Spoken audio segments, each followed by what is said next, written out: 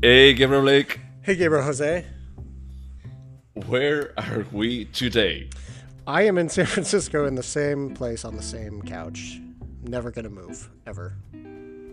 That's funny because it should be like your New Year proposition. That's Because what I was last year just you spent thinking. I mean, last year it was not a proposition, but you didn't do it either. You mentioned like multiple times that you were going to move, but you didn't. One day. But yeah, it doesn't matter much because I'm also in the same spot. I haven't moved. One day I could move. For now, I foresee myself staying Same in the spot. same spots. Me too. Yeah, Me doesn't too. matter. But in any case, it's a new year, same place, and we actually like decided to rewatch something. I'm the kind of person that I don't like to rewatch things.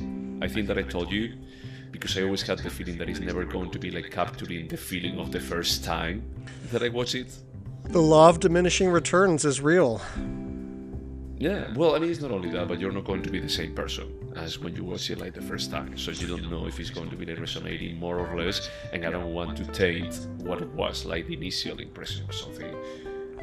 But recently, as we were mentioning at the end of the previous podcast, is like Edward Norton's Glass Onion, a Knives Out mystery by Daniel Craig was released, and we mentioned that we both really like A Knives Out when it came out, and I remember like even like feeling surprised about both of us enjoying. Sometimes I feel like we're a bit highbrow, and this was supposed to be like just plain entertainment. It doesn't try to do like any kind of life-shattering or anything. It's like it's a movie that knows what it's trying to do.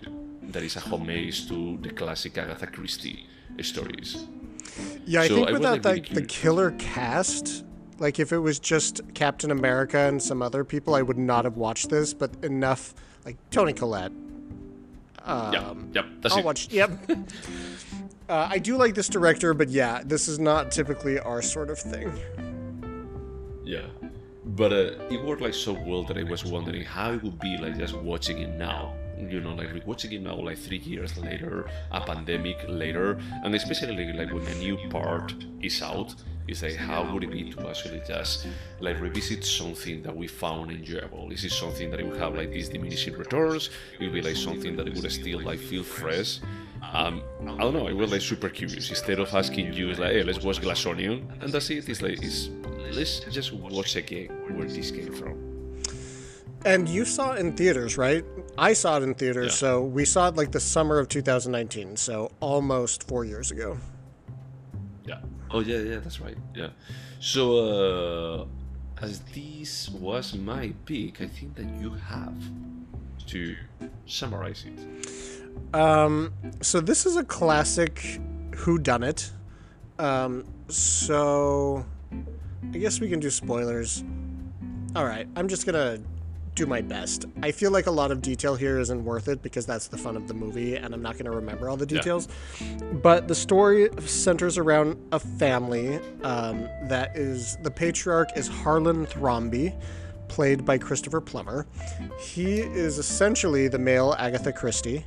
He has had this enormously successful career as a mystery writer, and he lives in this.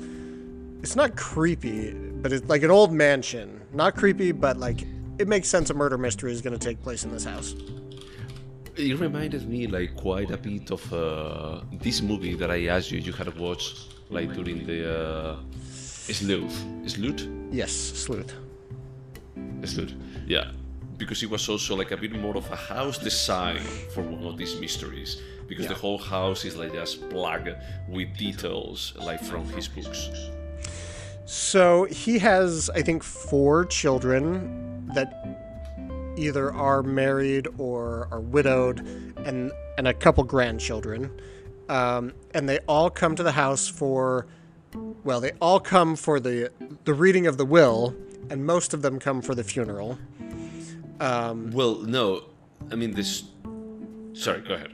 Yeah, sorry. I jumped a few steps forward. So he has that's an fine. in-home nurse played by the actress that's in absolutely everything now. Ana de Armas, yeah. Yes, Anna de Armas.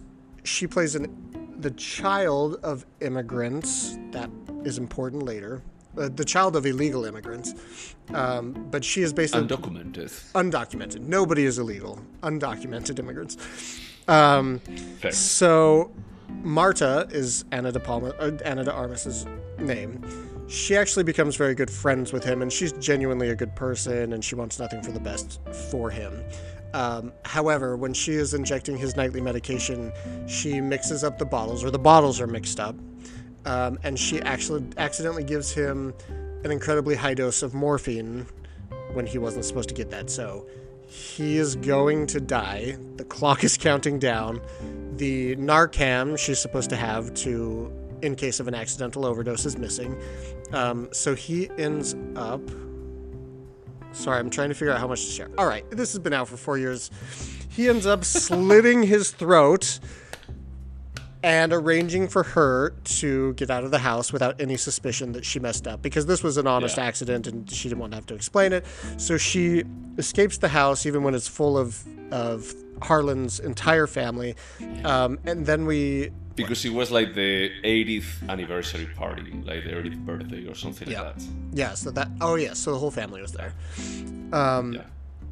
And then because of his death, the incredibly famous Cajun detective, played by James Bond, with the most obnoxious accent. Not inaccurate, it's a good accent, but it's obnoxious as hell. He comes in to solve the mystery. And so we get to know the family. Turns out they're all pieces of shit. They all have motive to kill him. And we slowly find out that Harlan had let everybody know individually at the party that he was basically firing them from their publishing house, cutting them off from money, that he was making a clean break from all these people. And you can add anything that I'm missing out, but essentially the rest of the fun of the film is getting to know these characters and watching, what is his name, Daniel Craig, solve the mystery. Yeah. So basically, Daniel Craig, one stupid thing is that I will mention is like most of the movie is actually seen through the eyes of Daniel Craig or Ana de Armas. Yes. Yeah. Is that we're giving like that information that they actually get, and Daniel Craig actually pairs with Ana de Armas without knowing that she's supposed to be the killer of the patriarch, because she cannot lie. If she lies, she throws up. I know that it's a stupid thing that in any other... If we were watching like a movie from the 80s, this could be like super gross. But it's like somehow they make it work and being enjoyable on the screen. Yeah, I agree. It's like so absurd. It's over the top ridiculous, but it works. It works, and everything is like a cat and mouse kind of game about like Ana de Armas like trying not to lie and hide that she did what she did, and Daniel Craig like trying to figure it out exactly what happened. Yes, and so slowly over the course of the film, like any whodunit, we're given more and more information about what actually happened that night with Harlan and his nurse Marta, and we're also given more and more information about private conversations held amongst the family. But I do enjoy the plot device that we see almost everything from the point of view of Benoit Blanc is Daniel Craig's character, and Marta. Yeah, and I have to say something that I appreciated now that I was like watching it again is that this is a super lean movie. I think that it's like, what, 2 hours? Yeah, it's not that long. It's not that long, but 2 hours and 10 minutes. It's long enough, you know. But the thing is, like, it's super lean. Every single scene, I was like just like paying attention. Is that every single scene is like for developing the characters or for moving the story forward. Is that there is barely no fat. And this is like, at the same time, I find like commendable about like, hey, you're doing like a 2 hours and 10 minutes movie that is like super dynamic. It's like, it didn't feel like 2 hours and 10 minutes. It felt like 70 minutes. I would say exactly what I told you like the first time that I watched it on the cinema. Is that it ended and I wanted more. I wanted like an extended cut that I could see like more of Toni Collette, more of Jamie Lee Curtis. Yeah, in fact, that's what I was just going to add, is that at no point did I want this film to end, but a few points I was like, I want to spend more time with this character. Like, I want to learn more about, like, there's this hilarious comedian, Ricky Lindholm, who plays Donna Thrombly, who is, oh my gosh, I'm blanking on names, Michael Shannon's wife. And she's amazing. Like, she's a really good actress, and I think she must have had more. Yeah. Yeah. She's like the one from Ghost and Garfunkel. Yes, that's the one. She does lots of musical comedy. But, yeah, like, show me more scenes with Toni Collette. Even Captain America, I thought was really good in this. Chris Evans. Yeah, Garfunkel and Oates. Yeah, Garfunkel and Oates was it. Jamie Lee Curtis, Don Johnson, they were all incredible. All of them. Yeah, it's like the cast was perfect, you know, like the characters were like just pretty well like portrayed. I don't know, it's like everything was like, hey, this is amazingly well crafted for being like just pure blockbuster entertainment. And a bit smarter, you know, it's like it's a good twist without like giving away like the full twist, but it's like it's a good twist over the regular like whodunit kind of mystery. So I think at this point we have to mention the director, because this director, Rian Johnson, started out with some really kind of experimental films. My personal favorite is Brick, which I will at some point make you watch. It stars Joseph Gordon-Levitt. It has a completely unique like lexicon that they use. It's almost like A Clockwork Orange, how they have all their own slang. They have that throughout this film, and it's a very dark noir whodunit, and set in a high school. He did The Brothers Grimm, which had an amazing cast. Looper, which I actually really liked. And then he did... You liked it? I did like Looper, yeah. I don't think it was as good as like Knives Out, for instance, but it was a solid action film. Did you like it more than 12 Monkeys? I probably haven't seen Looper since 2012. So 10 years. I don't remember it that well. If I had to guess, I would say I like 12 Monkeys more. I would be willing to watch it again. I remember like just leaving saying, this is not 12 Monkeys and it's a similar kind of thing. Well, maybe I'll go rewatch it. I just remember leaving it 2012. I was at the height of pretension and thinking, okay, that was a solid action film. All right. And sci-fi. It's sci-fi, and I don't like sci-fi. Just a fun piece of trivia. Joseph Gordon-Levitt has been in every feature-length film Rian Johnson has done, including Knives Out, where he, I don't know if you remember, but after Harlan dies, we see Marta in her home with her sister and her mother, and the sister is watching a true crime documentary, and you're hearing about how someone is murdered on the television. That's Joseph Gordon-Levitt's voice. Wow. Okay, I had to say that on the cast for Glass Onion, Edward Norton's Glass Onion, there is no Joseph Gordon-Levitt. He's in it, and I will tell you when he's in it in the next podcast. Don't cheat. Don't look it up. Oh, you son of a bitch! Okay, that's amazing. That is even better than in Knives Out. Okay. But no, I think that now at this point, and it's not that we have changed like so much in the last 4 years, but we have watched like so many movies in the last 4 years that I was feeling like, dude, I'm going to be like just feeling like this is not like quality cinema, and I just felt it's like this is really well crafted. This is like just properly. I mean, it's not a tower, you know, let's just be honest. It's not so ambitious, but it's like for what it's trying to do, I just felt it's like, hey, this guy really understands, like, what are the elements of just doing entertaining kind of movies, like whodunit kind of movies, but just doing a script that I felt like, I mean, it's not Tarantino or anything like that. It's not, like, so ambitious, but he crafts, like, this kind of house of cards, and I cannot find. I mean, of course, there are like some parts that you feel okay, this really requires like some suspension of disbelief, but I found it like an amazing roller coaster, like a ride that I didn't want to get off. I agree. In our last episode, we talked about how there's often a gap between where a film is and where it wants to be, and then we talked about, do we want to be where the film wants to be? in this case, I feel like all the film wanted to be was cleverly entertaining, and it completely succeeded. And so I would call this elevated whodunit. It's not like art. It's not like I'm not going to think about this film nonstop about, I learned so much about myself or whatever.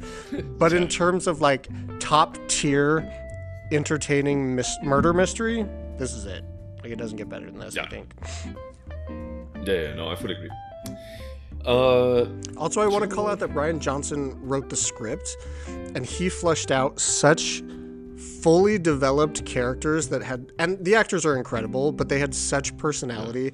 What is the line that Toni Collette, she has this line where she looks back over her shoulder and she says something, and I'm like, oh, this is everything. Like, show me more of Toni Collette saying something sassy.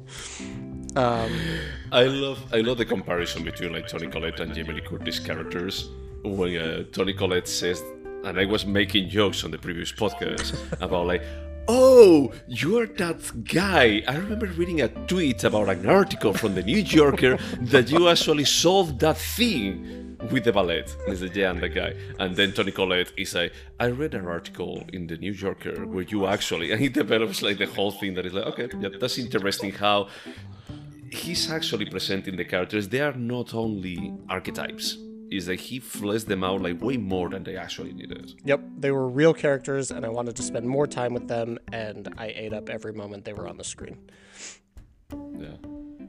Yeah, and I think that what we were discussing earlier, I had like the same feeling that is like when it was over, I didn't want it to be over. It's not that I wanted to watch like the same movie, but it's like I wanted to remain like in that world. And it's that the movie does like a bit more of what you would expect if you were like a private detective. It's like, hey, I'm just dropping here to solve this shit. Is that these are real people, and then I disappear and I never know anything of them. It's like they are just left to their own devices. I don't care. My role is done. Which is a theme we kind of continue exploring in Glass Onion. Yeah, exactly. Should we go over the questions? Let's do it. Alright. Would you watch it again? Yeah, this is a super fun movie. I see it kind of as like a great ride at Disneyland. Would I go on that ride again? Yeah. Fuck yeah, I would. It's super fun. Yeah. It's exactly what it was like just feeling about. Like you have like the ups and downs, but you have like this story that is like going along, and it's like when you're done, it's like you're like, I will try it again. Especially if there is not a line in front of it. Exactly. Yeah, would you recommend it? Yeah, I would recommend this to basically anyone. Usually my criteria for this question is like if I would recommend it to my parents. And I went like a step like beyond this, and I watched it with my parents over the holidays. And I just started the movie. Initially I was going to be like watching it in English, with subtitles. And then my father, as soon as he actually just heard like the first word in English, like, can't we just change the language to Spanish on this?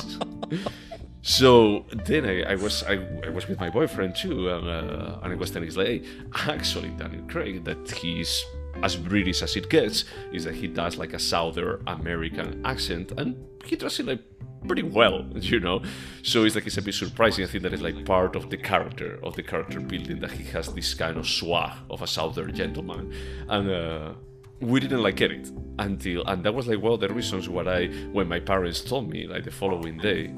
They love it so much. They say, why don't we watch another movie? And at that point I was like, we could watch Glass Onion, but I don't want to watch it in Spanish. I feel a bit of a jerk now thinking about it. It's like, hey, I could have like given like this, enjoying like another movie with my parents, having like another like roller coaster ride with them, and I was like, you guys don't want to read. How did they dub the voice of Daniel Craig's character? Neutral, like just completely neutral. There is no accent. Yeah, and that's like the part that I felt is that, hey, the accent is so good. It's so out of what you expect out of Daniel Craig. It's not that it's bad. It's actually like pretty good, but I just felt like no, I rather hear his accent. I actually just traveled as well, and I was asking my husband nonstop for days, let's watch Glass Onion today. Let's watch Glass Onion today. And he was like, yeah, we will, and then we never did, so I watched it on the plane back home. Okay. And then the day we got home, he was like, why don't we watch Glass Onion? And I was like, okay, I've never seen it. so I watched it a second time. Oh, okay. Like with a face of surprise. Oh my god, I didn't expect that. He would be like, oh, did you see that clue? I'm like, yeah, I saw it last time too. I saw it yesterday. I saw the clue yesterday. But with my parents, it's like, it got to a point that we were talking, like normal. So we were supposed to just like start watching the movie like at 10, and we ended up like started watching it like at 11. My parents never go to bed like after midnight. When it was midnight, my mother was like, oh, I'm starting to feel like a bit tired. I think that I'm going to go to bed. She went to the bedroom, she changed to her pajamas, and then she came back. We was like, no, I really want to know how it's going to end. Oh, I wish somebody took a picture of the three of you watching the movie in your pajamas. The four. Yeah. Oh, your sister was there? Yeah. No. My boyfriend was there. Oh, okay, got it. Yeah, the four of us. But yeah, it was cool, and they really enjoyed it, and I just felt they felt a bit like partially horrified by some of the violence, and the violence is not like to the camera, honestly. But like when one of the characters like shows dead like towards the end of the movie, is that they were like, oh my god, how gruesome. And like at the end, when there is like this scene with a knife, is that they were like, oh my god, that guy is crazy. So it was like adorable to actually like see them like react and narrate like what was happening on the screen. Aw, that makes me happy. Ryan Johnson bringing families together over murder. Yeah, I had to say that Glass Onion, I think they would have been like a bit more. Save it for next. Yeah, okay. Yeah. Would you remember Knives Out? Yeah, I mean, it's only been 4 years or 3.5 years since the first screening, but I remembered a good portion of this film. So yes, it's memorable. Yeah, I'm not completely. I mean, I didn't remember like all of the how do you say like twists. I remember like what was like the end state about like where it landed at the end. But yeah, I think that I remember like enough that if in 5 years someone asks me, say, hey, what was this about? Is I could actually just summarize it like pretty well. Is there anything artistic about it? In that I called this movie an elevated whodunit, yes. It's the world he managed to write and bring to life, that takes a lot of craft. And I think the performances were exceptional across the board, even that girl from 13 Reasons. Oh my god, yeah. Yes, the answer is yes. Yeah, I will go with yes too. I agree with you. It's not that it's like artistic, like when we're talking about EO, it's like it has these stakes, like these aspirations, these like no, but it's like everything that it does it in such a well-crafted way. Yep. That I think that there is like it's an art, it's a craft, that is behind this, and it's not copying by the book what a whodunit mystery is. So, is it a timeless piece? Yes. Yeah. As long as whodunit mysteries exists, this could still be a timeless piece. Yeah, I was trying to think of anything that roots it in a specific point in time. Not really. There's no technology. There's no like current issues it's addressing. The thing with this movie is like until the point that someone shows a phone is that you could think that it's like from 40 years ago. Yeah. There is some references to like the son of one of them being an alt-right Nazi. That was pretty funny. But you can actually just call him a Nazi. You don't have to call it alt-right. Is that term has been existing for a while. Otherwise, you can just call it a fascist before that. But yeah, I think that the uses of phones is not critical for the story. Nope, not at all. At some point, the 13 Reasons girl calls Marta on a cell phone, and I think that's really it. Yeah, it could be like a landline. I don't know if there are like some texts that they exchange, but yeah, nothing like too big that it couldn't be replaced by a letter or something. And actually, it's like a letter is like one of the most important pieces, like letter exchanging. Yes. So, would you turn this into a TV show? I could actually see this being turned into a really smart, like, mini-series, like 6-hour-long episodes on HBO. Like, I think there's enough there. There's enough characters. There's enough. I might get tired of waiting to see who done it, but I would watch 6 hours of this. Yeah. My answer is exactly the same. It's like, if this is the way of getting more of these characters, I'll take it. You know, if I can have like a episode dedicated, only an hour dedicated to Toni Collette. That's what I was thinking. Definitely 2 take episodes. 2 episodes just her. Yeah. Just her. Yeah, and as you're saying, it's like, it's true that you have like that anticipation where it's like, okay, who really did it? You know, it's like, what is the version that sticks to this? But I think that it would be fine. You know, it would be fine with the idea of just waiting and just getting like more and more into this world. Because as you said, it's like, it's a well-crafted world. It's not only like, random story. And as much as I hate this platitude, this really is about the ride or the journey, not the destination. Yeah, destination. It's just super fun. Yeah. Could this have been a short? I don't think so. I think all of the complexity of the characters and their interactions, that's the source of this being so good, in my opinion. So no. Yeah, no, I agree. For me, it's like this couldn't have been a sorting anyway. It's that it would have fallen apart directly if you try to actually like remove like some of the development of the characters. It's going to go telling you, like, this movie doesn't have any fat. That I'm mind blown by it. It's like everything is like just like crafted. All of the pieces are connected in a way for just like making like the resolution work.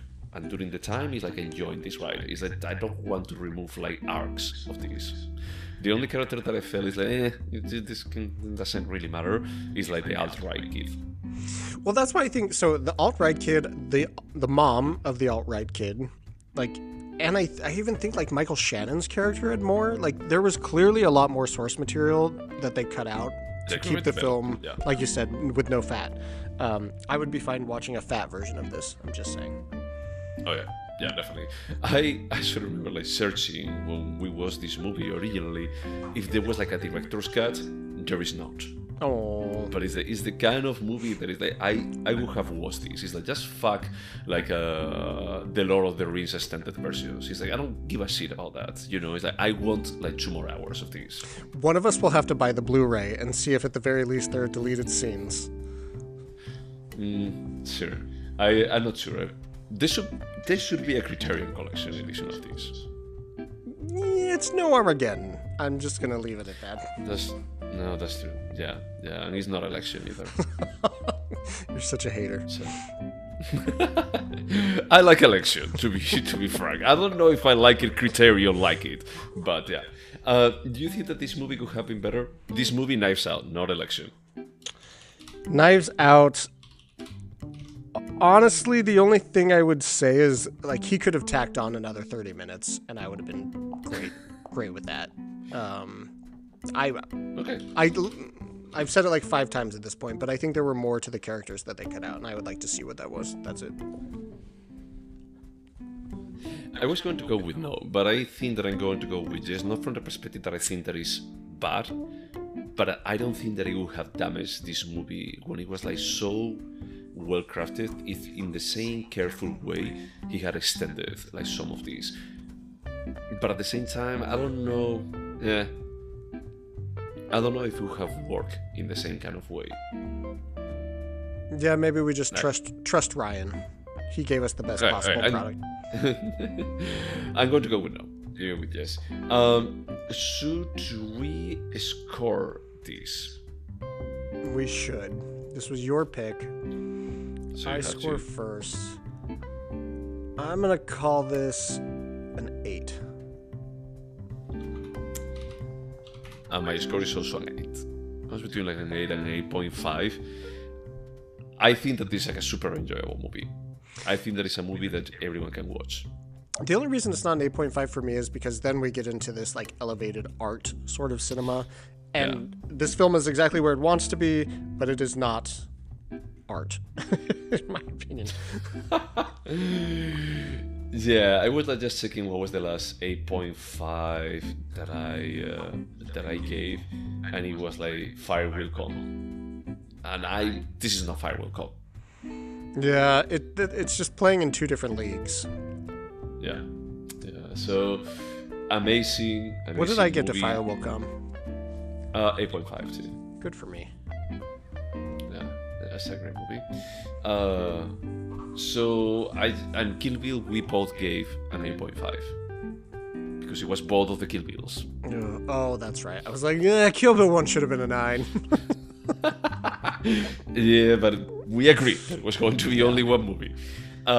This is 2 movies, at least, so this doesn't dictate what we're going to be like giving to Edward Norton's A Knife Out mystery Glass Onion by Daniel Craig. In fairness to Kill Bill Volume 1, Glass Onion is not a sequel, it just takes place in the same universe. Correct, it has like one character. Yeah. That's fair, one character in common. Okay. Anything else to say about Knives Out? Just go see it. This is fun. Nobody regrets seeing Knives Out. Nobody. Where did you watch it? Netflix on my tablet on the plane. Oh, wait, no. I watched this at home on my enormous television. Knives Out? The original one we're reviewing. original. Yes. I rented it from Amazon. Oh, gotcha. Yeah, because in Spain they had it on Netflix. On Filmin? Oh, I should have used my Netflix. VPN. Yeah. Yeah, you could have used a VPN. It's like I didn't realize how I was telling you this, but it's like it was like just when I saw the Glass Onion was out, it's like of course Knives Out, it has to be on Netflix. It wouldn't make any sense, and they don't have the license here, but they do in Spain. So, I mean, so for next week, for next time, we're going to be like talking about Glass Onion. This is pretty. I was obvious. gonna pick the Turin horse. I don't. Fine, we'll watch Glass Onion.